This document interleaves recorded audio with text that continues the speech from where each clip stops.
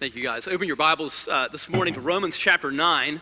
Romans chapter 9. If you are new here, we are walking through the book of Romans, and one of the great things about walking through books of the Bible is that the preacher can't avoid difficult text. And when you come to Romans 9, you see just an incredibly, in some ways it's a difficult text, it's an incredibly deep text, but you know, I find that a lot of times those are the very scriptures that we most need to hear, is the ones that we tend to avoid. The ones that we just tend to kind of screen off to the side because they are sometimes more difficult to understand and because there's a certain amount of mystery that is there. A lot of times that's exactly what we need to hear. God put every part of God's word is there for a reason. Right, so let's dig into Romans 9. I've entitled this message, Let God Be God. Let God be God. Romans chapter 9, and we're going to look at verses 14. Actually, we're going to finish up with verse 26 this morning. Romans 9, and beginning with verse 14. Let me ask you to stand in honor of God's word as we prepare to read it and dig into it together.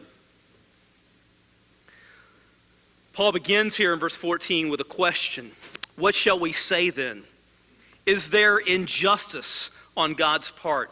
By no means. For he says to Moses, I will have mercy on whom I have mercy, and I will have compassion on whom I have compassion. So then it depends not on human will or exertion, but on God who has mercy.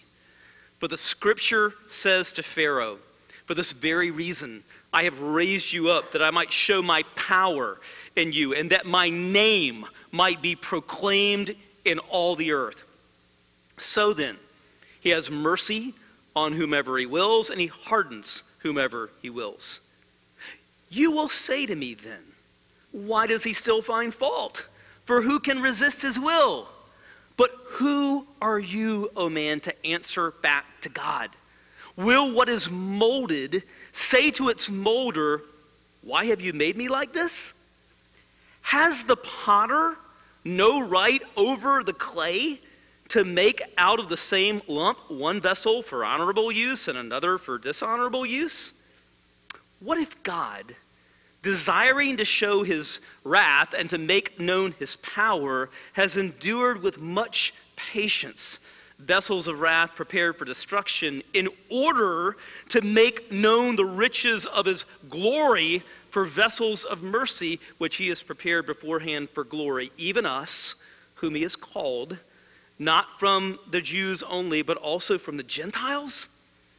As indeed he says in Hosea, those who were not my people, I will call my people, and her who was not beloved, I will call beloved. And in the very place where it was said to them, you are not my people, there they will be called sons of the living God. May God bless his word to our understanding this morning. You can be seated. Let's pray. Father, we do thank you so much for your word. And Lord, we give ourselves to you this morning as the potter. You are our sovereign king. You are in charge. You rule and reign. And this passage is a humbling passage. And we need to be reminded that we are the clay and that you are the potter. We need to be reminded that we are creatures and that you are the creator and that your ways are higher than our ways and your thoughts are higher than our thoughts. But Lord, we know that you are good, and we know that you are merciful, and we know that all power and authority is yours, and so we pray that you would work in our lives during this hour. Lord, we need you. Humble us now. Give us just a spirit of humble receptivity to you. And we pray it in Jesus' name. Amen. Mark Dever tells about a time when he was teaching a seminary class, and this particular class was on the attributes of God. And he had made a statement about God that one of the students in the class sort of found objectionable. And the student's name was Bill. And so Bill raised his hand and he said, well, I like to think of God rather differently. And Deborah says for several minutes, Bill painted for us a picture of a friendly deity. He liked to think of God as being wise but not meddling, compassionate but never overpowering, ever so resourceful but never interrupting. This, said Bill in conclusion, is how I like to think of God. To which the teacher responded, well, thank you, Bill, for telling us so much about yourself, but we're concerned to know what God is really like and not simply about our own desires. What is God really like? Is he simply a projection of who we think he ought to be? J.B. Phillips once wrote a book called Your God is Too Small. Well, if the God that we worship is simply a projection of our own desires of who we think he should be, then he's going to be way, way, way too small. What we discover in the Bible is a God who is not simply a bigger, smarter projection of ourselves, but who is in a class by himself. So what do we see about God in this great text? First of all, we see here something about God's mercy and compassion. Let's take a look at verses 14 through 16. Paul says, what shall we say then? Is there injustice on God's part? By no means. For he says to Moses, I will have mercy on whom I have mercy, and I will have compassion on whom I have compassion. So then, it depends not on human will or exertion, but on God who has mercy. So what leads into verse 14 is the story of Jacob and Esau that Paul told about in the verses that immediately preceded. And if you weren't here last week, we'll kind of go over it again, or even if you were here, we'll kind of do a refresher. So the story of Jacob and Esau is you've got these two twin boys, and so Esau is technically older because he comes out first, and according to Hebrew tradition, the line of God's promise would have been continued through the older son, which was Esau. But in this case, God reverses the order and God says, no, we're not going to go by tradition here. It is through Jacob, through the younger son, that my line of promise is going to be fulfilled. And Paul finishes in verse 13 by quoting from Malachi 1, where God says, Jacob I loved, but Esau I hated. Now, if you were here last week, we talked about the fact that hate is a Hebrew idiom for choice.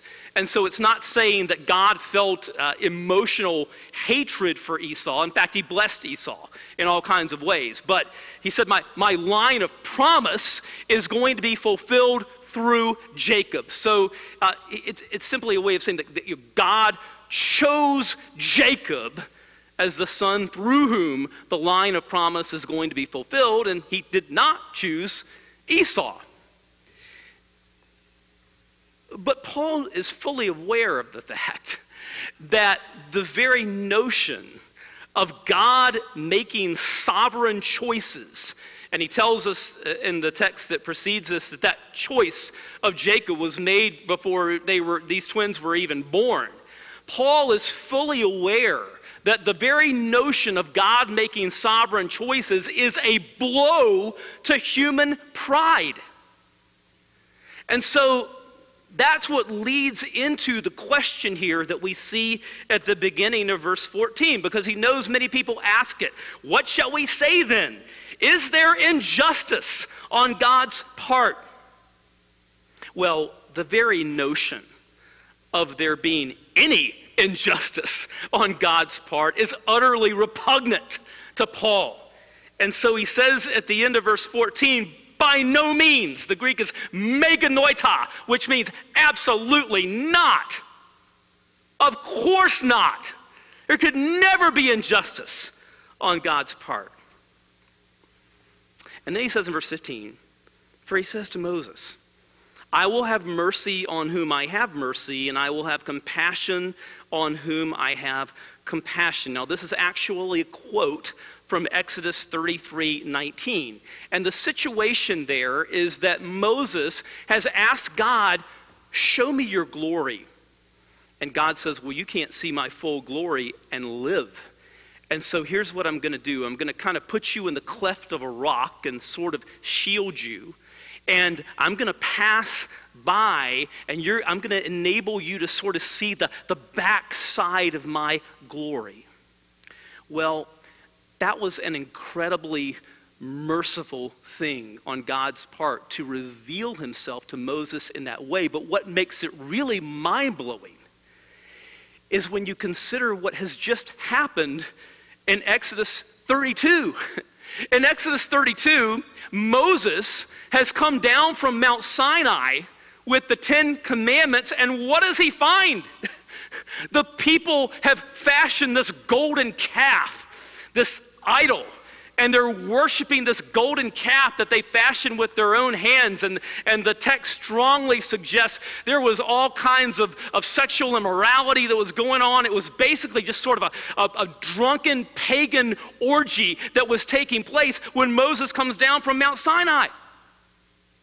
Now, just imagine this, okay? Think about this. Because what has God just done for the people? They were slaves in Egypt. And they cried out to God for mercy. God came to them. God delivered them from slavery in Egypt in a miraculous kind of a way. He parted the Red Sea for them to go across on dry land. He had been with them every step of the way. The promised land was before them. God had given them a leader in Moses, and now God has given them his commandments for them to flourish. I mean, they have been on the receiving end of so much undeserved grace. And what are they doing when Moses comes down from Mount Sinai? I mean, it was unspeakably awful. And so if God had given them what they deserved, they would have been wiped out. I mean, God would have said, hey, we're starting over.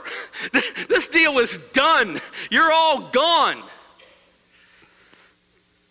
But instead, the Bible says that God is gracious and merciful. He's slow to anger. He's abounding in steadfast love. And so what does he do?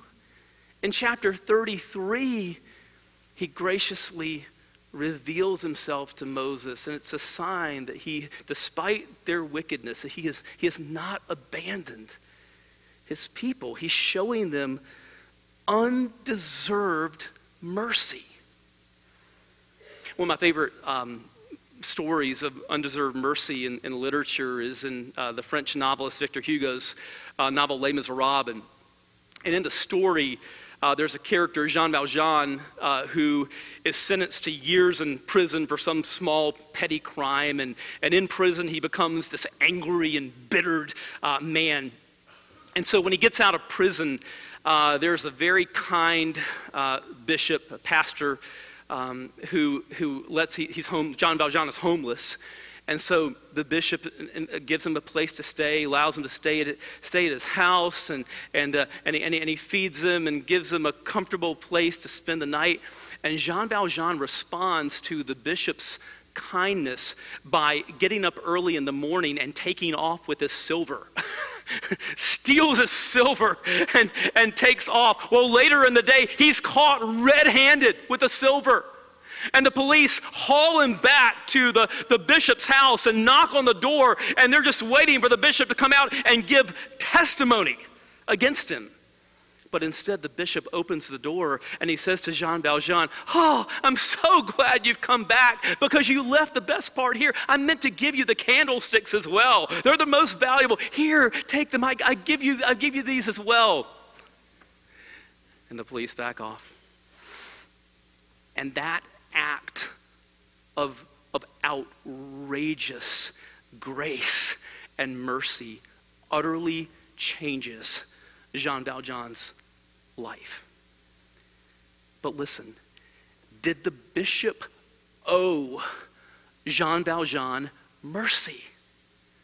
Of course not. Of course not. Does God owe any of us sinners mercy? Does he owe any of us salvation? No. We looked at this quote last week, but I think it bears repeating. It's this quote by John Stott.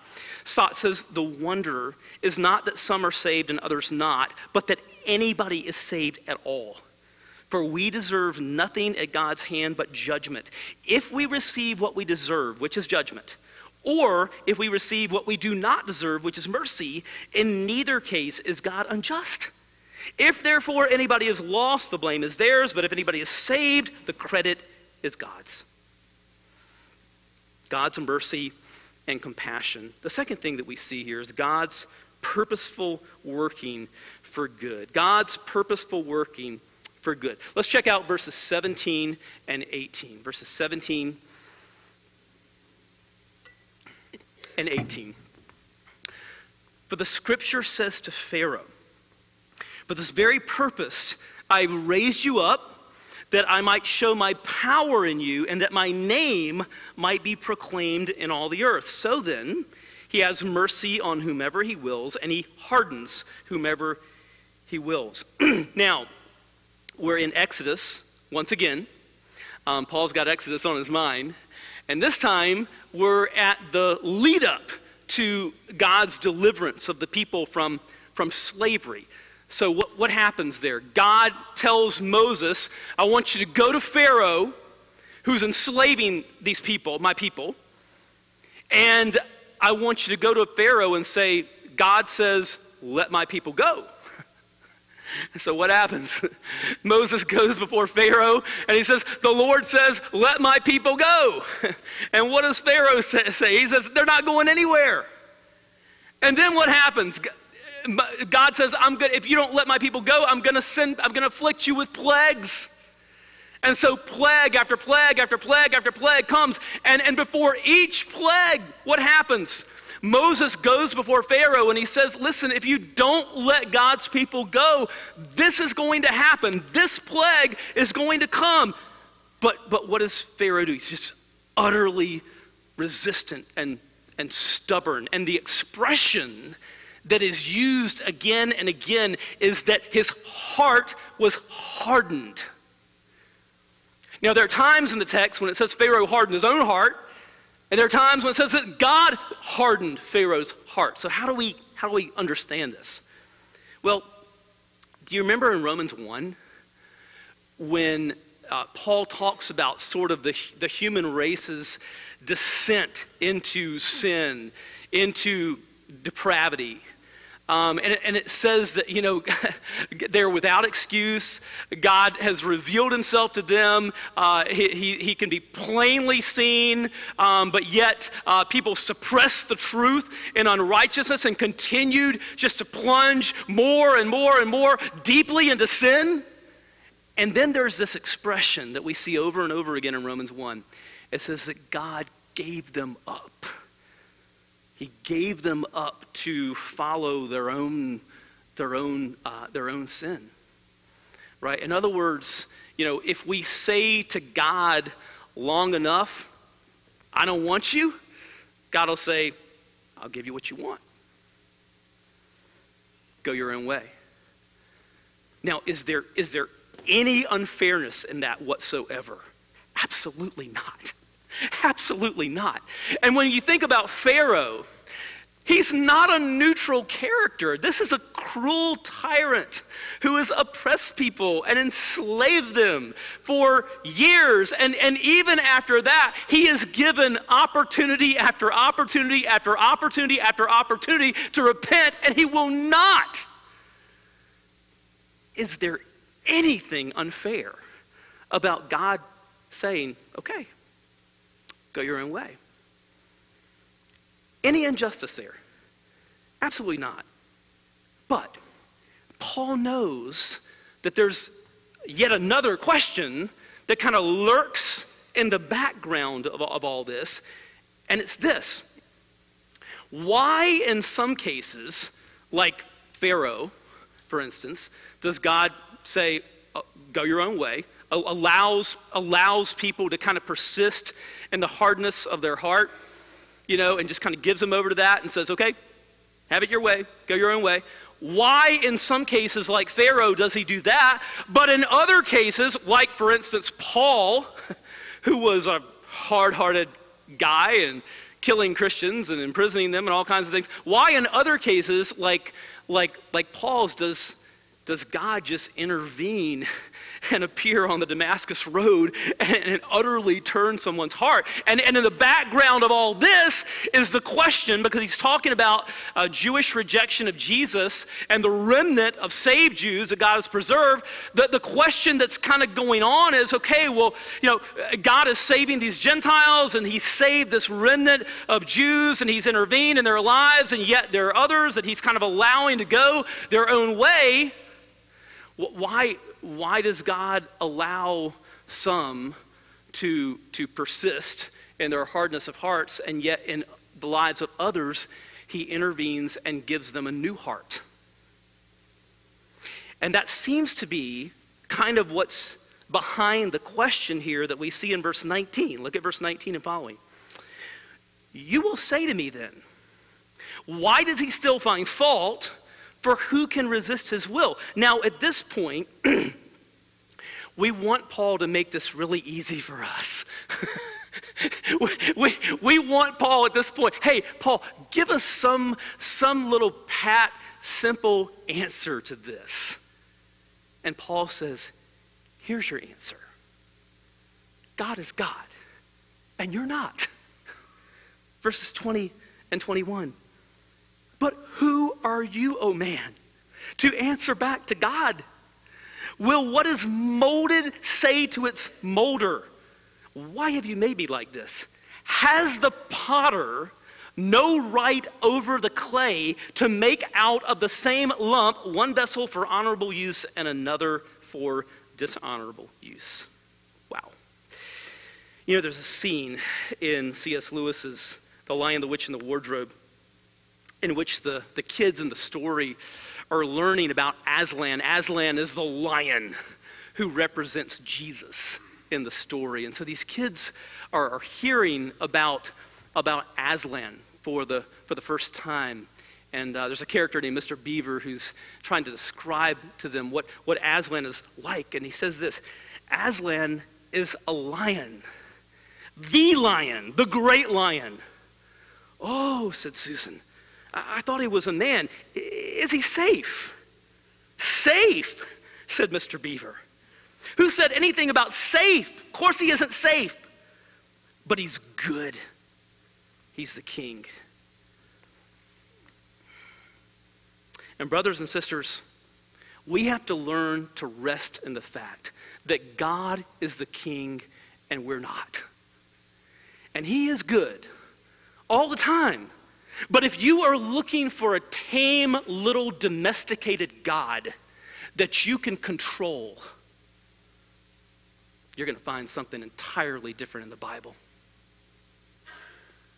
J.D. Greear has written a book called Not God Enough, Why Your Small God Leads to Big Problems. And he tells about watching a talk show, and these two people are debating a moral issue in our culture. And one person, to her credit, kept going back. She tried to keep going back to what the Bible says about that issue. And the other person who was supposed to represent the free thinker kept saying, well, my Jesus would never say that. And my Jesus would never do that. And JD says, I just want to pick up something and throw it at the TV and say, you don't get your own personal Jesus. And J.D. Greear says this.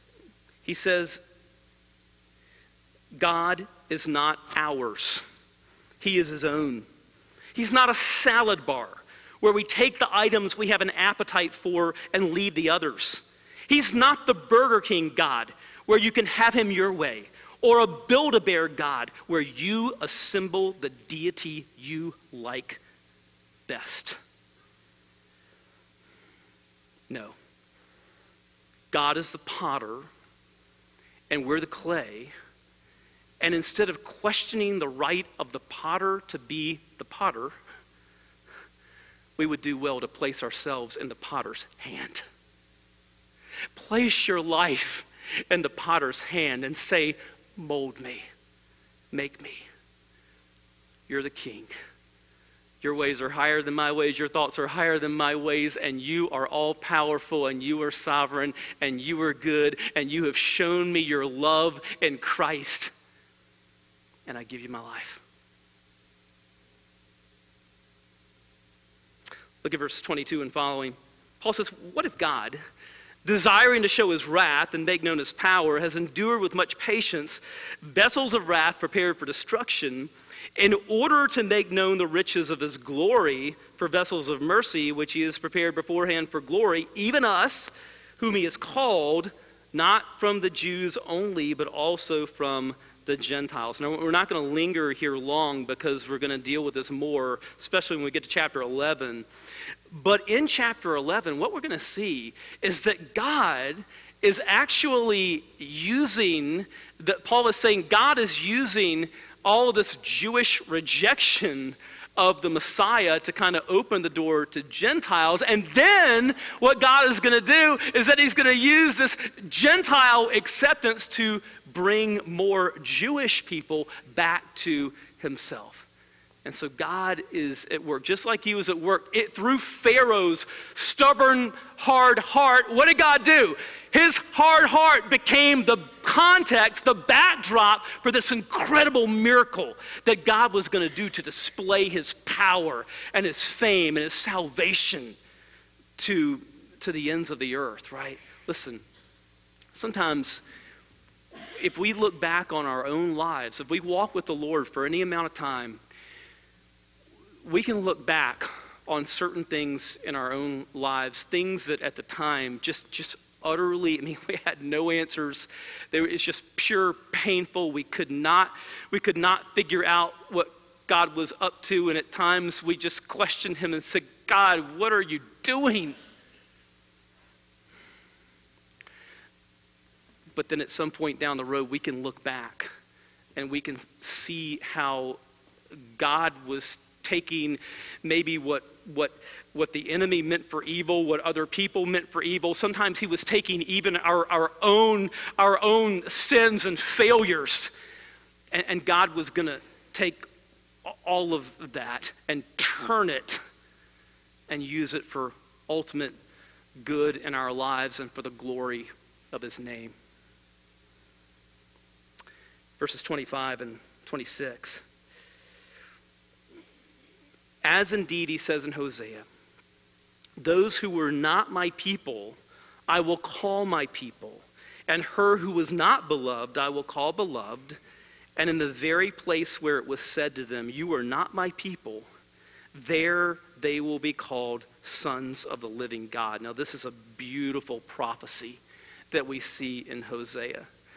And it's a prophecy of the fact that God is about building this worldwide family. And so when you think about people who were people that were referred to as not my people, it would be hard to imagine anybody that was more, could be said that they were not God's people any more than a bunch of, idol-worshiping, immoral, pagan Gentiles. And yet this is a prophecy that God is going to take those very people who are called not my people, the very people who seem so incredibly far from God in every way, that God is going to take those very people.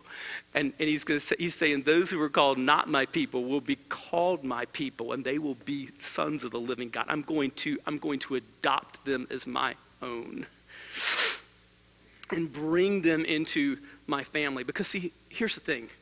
Just like we can reduce the size of God, we also have a tendency to reduce the mission of God and to reduce what God is capable of doing in the lives of people.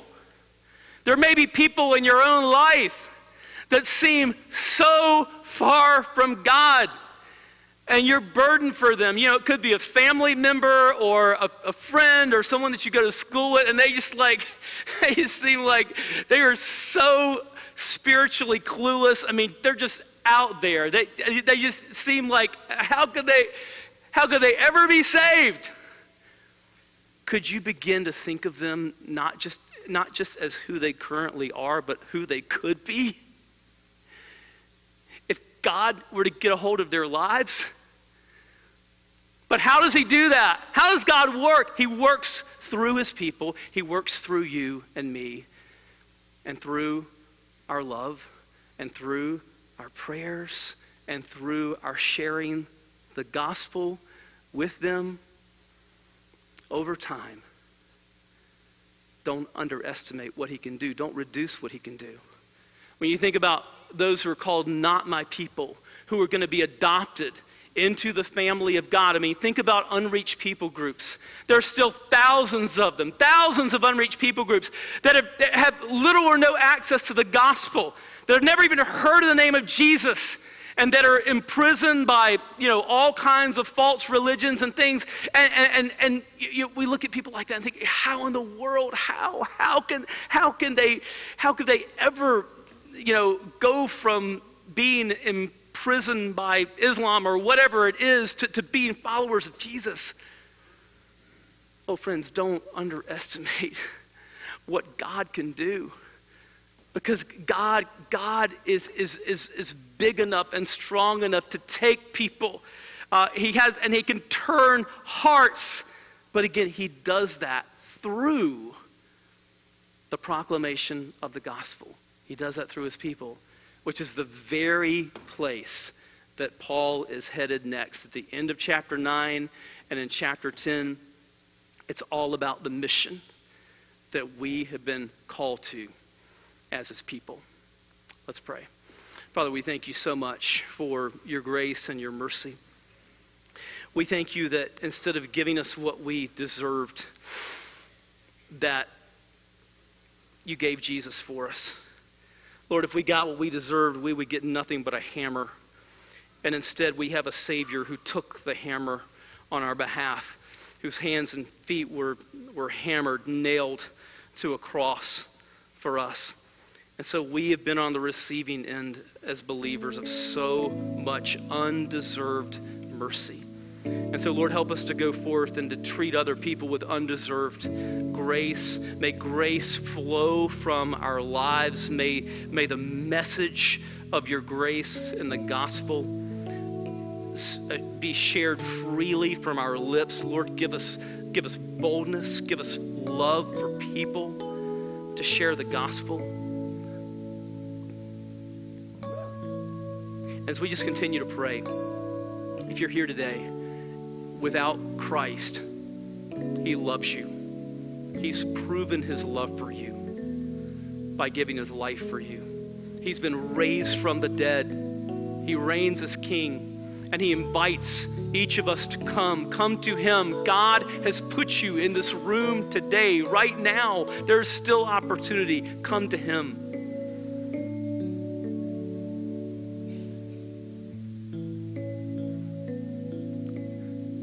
God is giving you this day.